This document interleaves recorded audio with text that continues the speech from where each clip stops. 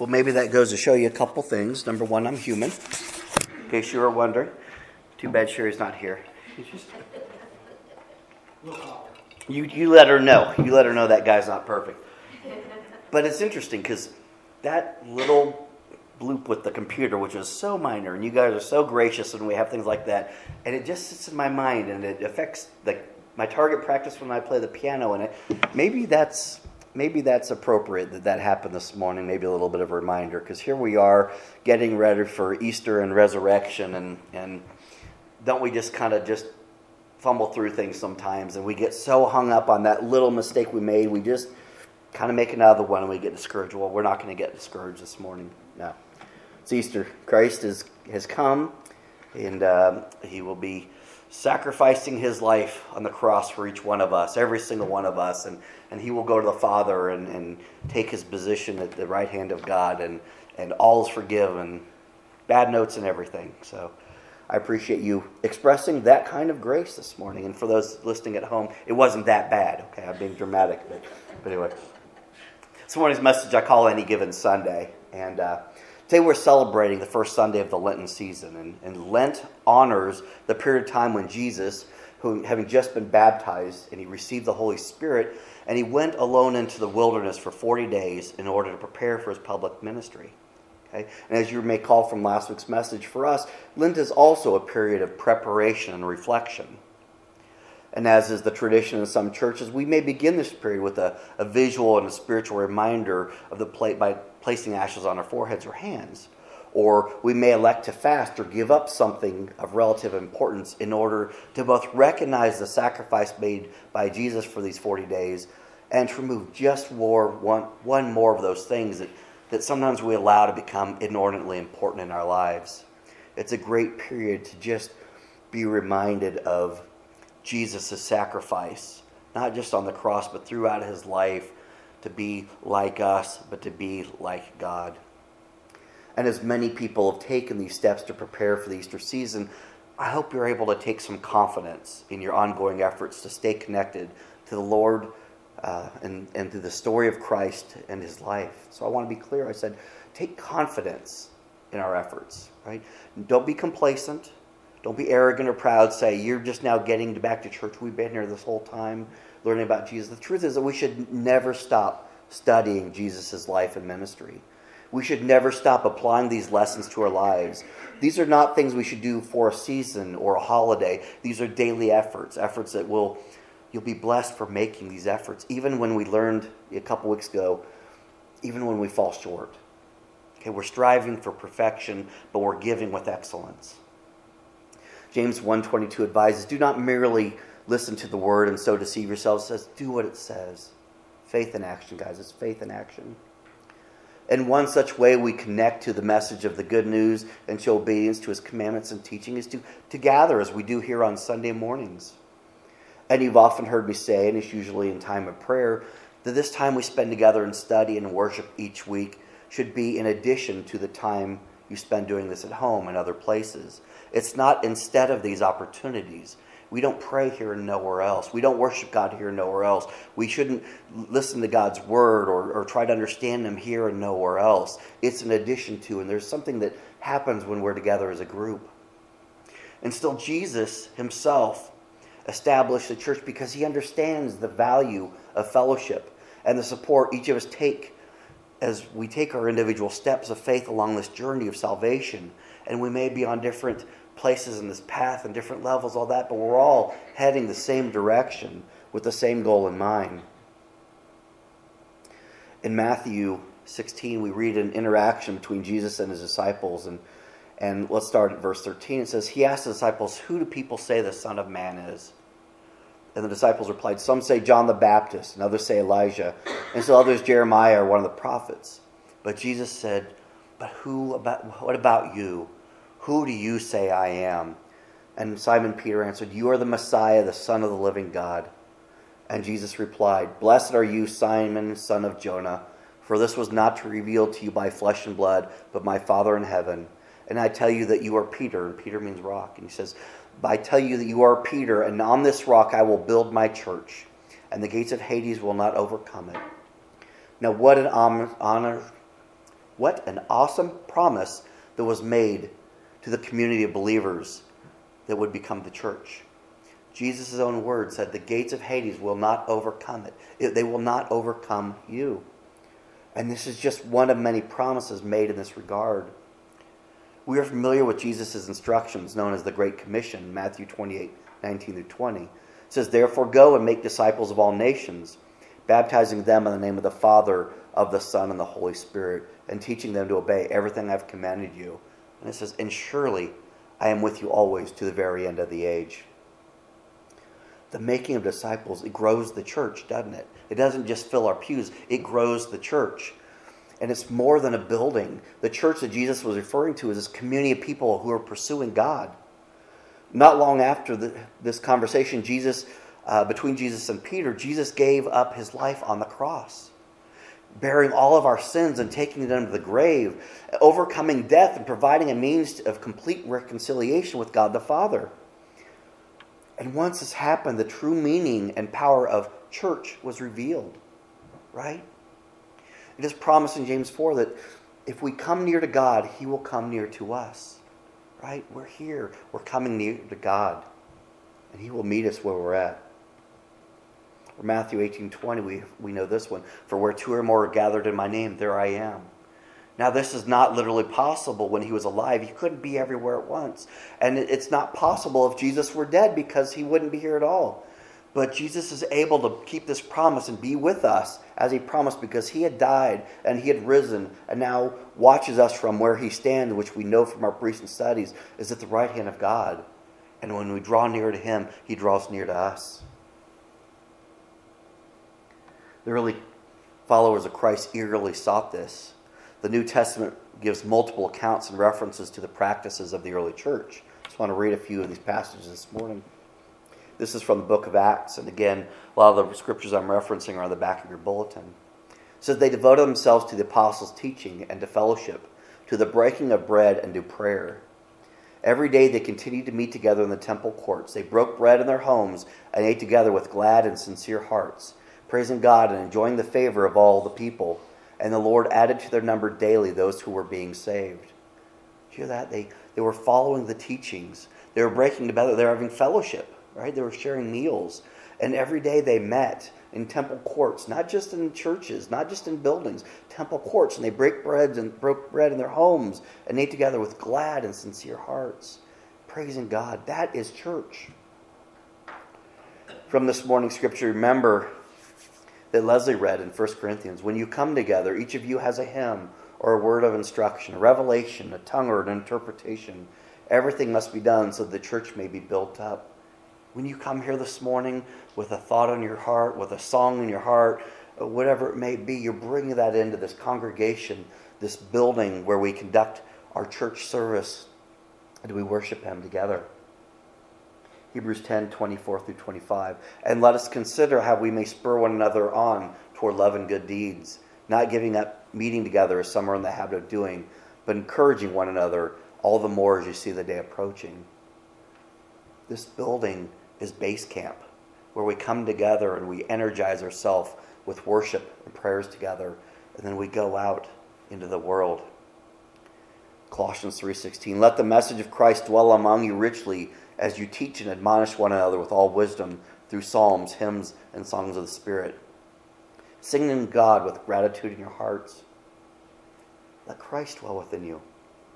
The message of Christ dwell within you as we teach and admonish. You know what admonish means? It's not beat each other up. It's hold each other accountable. It's lift each other up. Let's encourage each other to keep fighting the fight to do right. You know, and we do it through psalms and hymns and songs of the Spirit and all that. It's all an important part of worship. And last, 2 Timothy 4:2. Preach the word. Be prepared in season and out of season.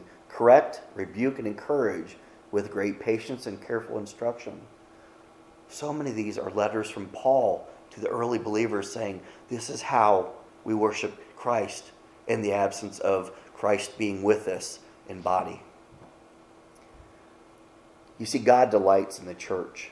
And our practice of gathering for study and worship on Sunday helps us stay in accordance with his commandments. 3 in particular, and you probably know what they are. You shall have no other God before me. We're here worshiping the one true God. You shall not make for yourself an image in the form of anything in heaven above or on earth beneath or in the waters below. You shall not bow down to them or worship them. Okay? We don't have idols in here. And also, remember the Sabbath day by keeping it holy. These are not automatically checked off the list just by showing up here on Sunday morning. Okay? I'm here, Sabbath is holy. I'm here, no other gods. But this is a safe place where you're surrounded by spiritually like-minded people who are putting God first in this period of time. This 1 hour or hour and 10 minutes a week where we come together. We do not put any other God or thing ahead of Him during this period. We do not worship an idol or become so focused on traditions that we inadvertently honor those instead of God Himself. And by doing so, we are honoring the Sabbath. We're keeping it holy. It is our engagement in prayer and worship that gives our gathering together power and influence in our lives. It is the individual choices that each of us make to be here and be engaged that makes it God first. Nothing else between us and Him. And we're going to keep this day His day. And God delights in this, like I said. And that is because He wants a relationship with you. A relationship that begins with obeying the Father because He truly knows what is good for you. From 1 Samuel 15:22, Samuel replies, Does the Lord delight in burnt offerings and sacrifices as much as in obeying the Lord? To obey is better than sacrifice, and to heed is better than the fat of rams. He says this because Samuel knew that God doesn't want your stuff. He wants you.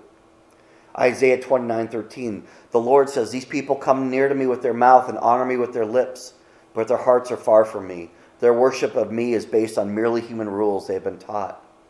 He says this because Isaiah knew that God doesn't want your fancy words and your rituals. He wants you.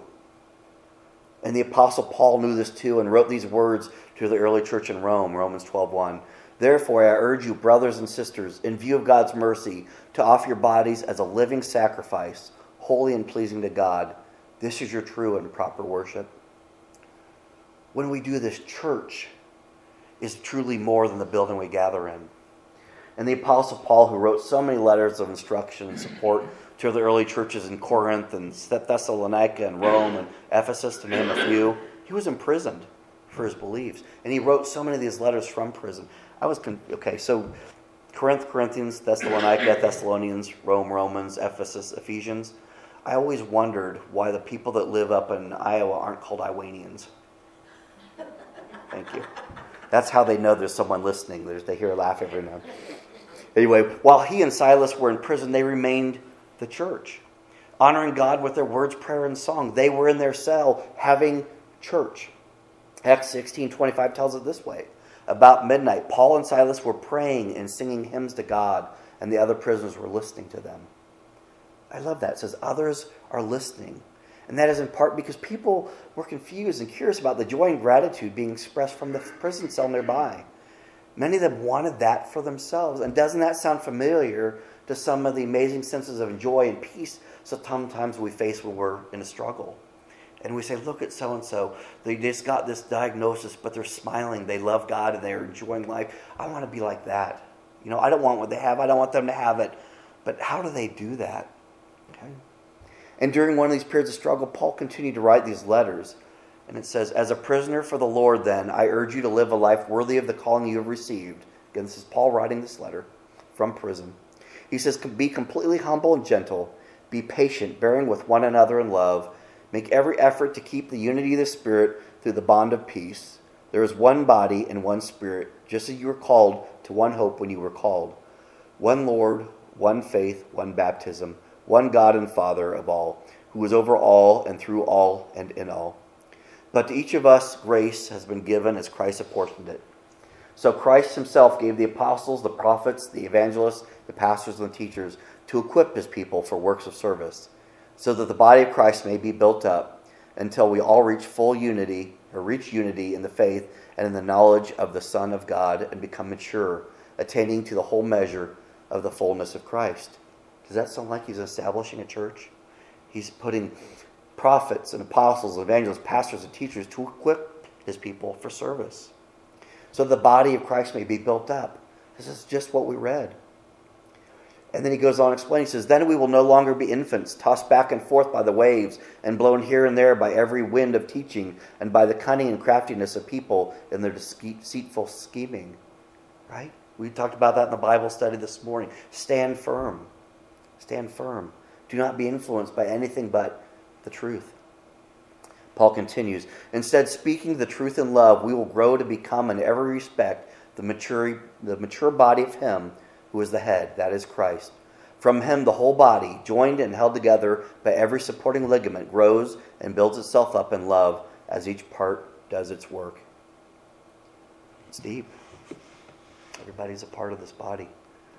Later in the same letter that would become the New Testament book of Ephesians, Paul writes, Christ loved the church and gave himself up for her to make her holy.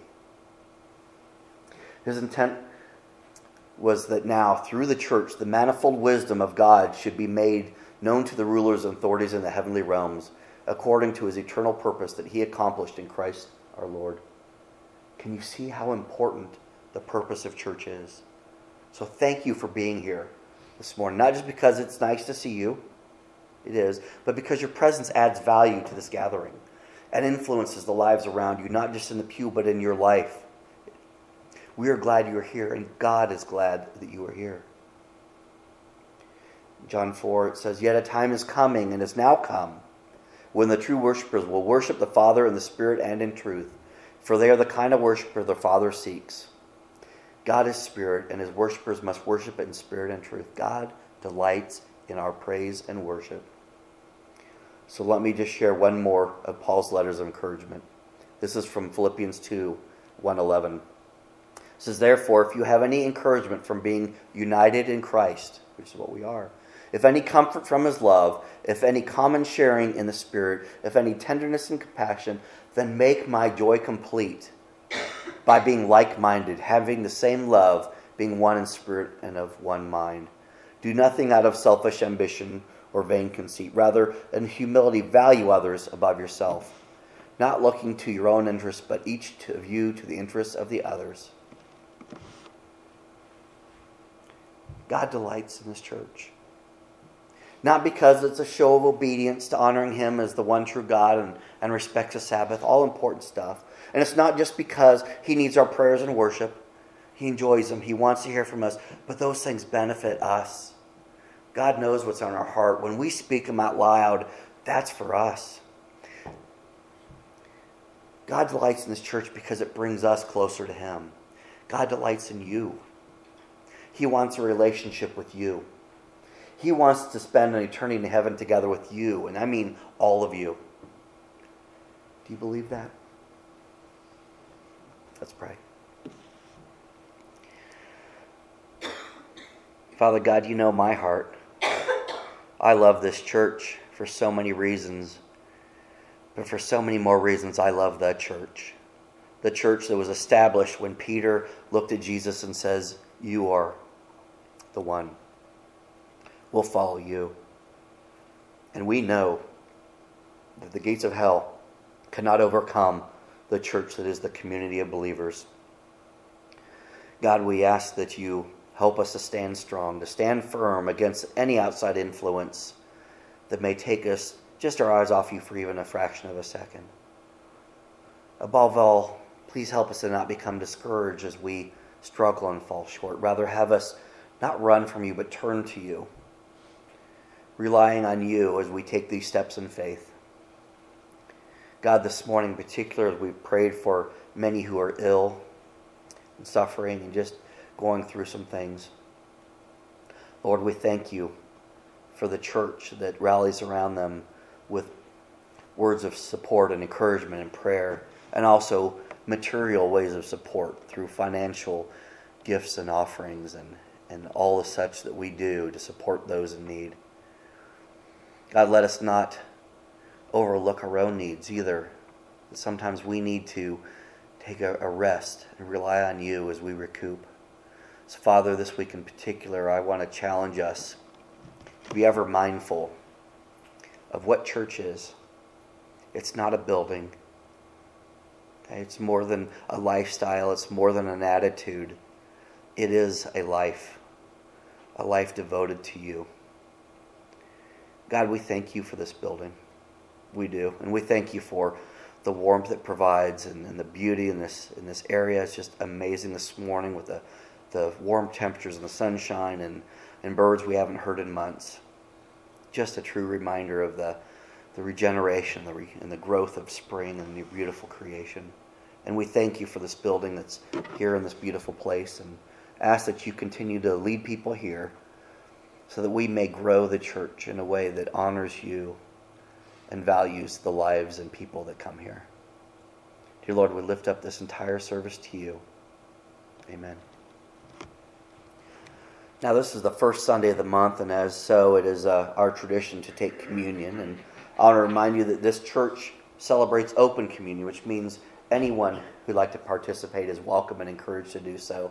And I want to read something from Corinthians, and a lot of times you'll hear me say pretty close to the same thing, and these are scriptural versions of the disciples of the Last Supper. But here we are in Corinthians. This is Paul again writing another letter. And he says, "For I received from the Lord what I also passed on to you." Okay, so this is something that he heard, and he's praying forward. And he's quoting what happened. So this is the value of teaching and preaching and sharing the word. So Paul's not saying, I was even there. He says, I received this from the Lord, and I want to pass it on to you. So again, 1 Corinthians 11, 23 through 26. "For I received from the Lord what I also passed on to you. The Lord Jesus, on the night he was betrayed, took bread, and when he had given thanks, he broke it and said, 'This is my body, which is for you. Do this in remembrance of me.' In the same way, after supper, he took the cup, saying, 'This cup is the new covenant in my blood. Do this whenever you drink it in remembrance of me. For whenever you eat this bread and drink this cup, you proclaim the Lord's death until he comes.'" That is Paul reminding us of the sacrifice. So we're going to take communion now.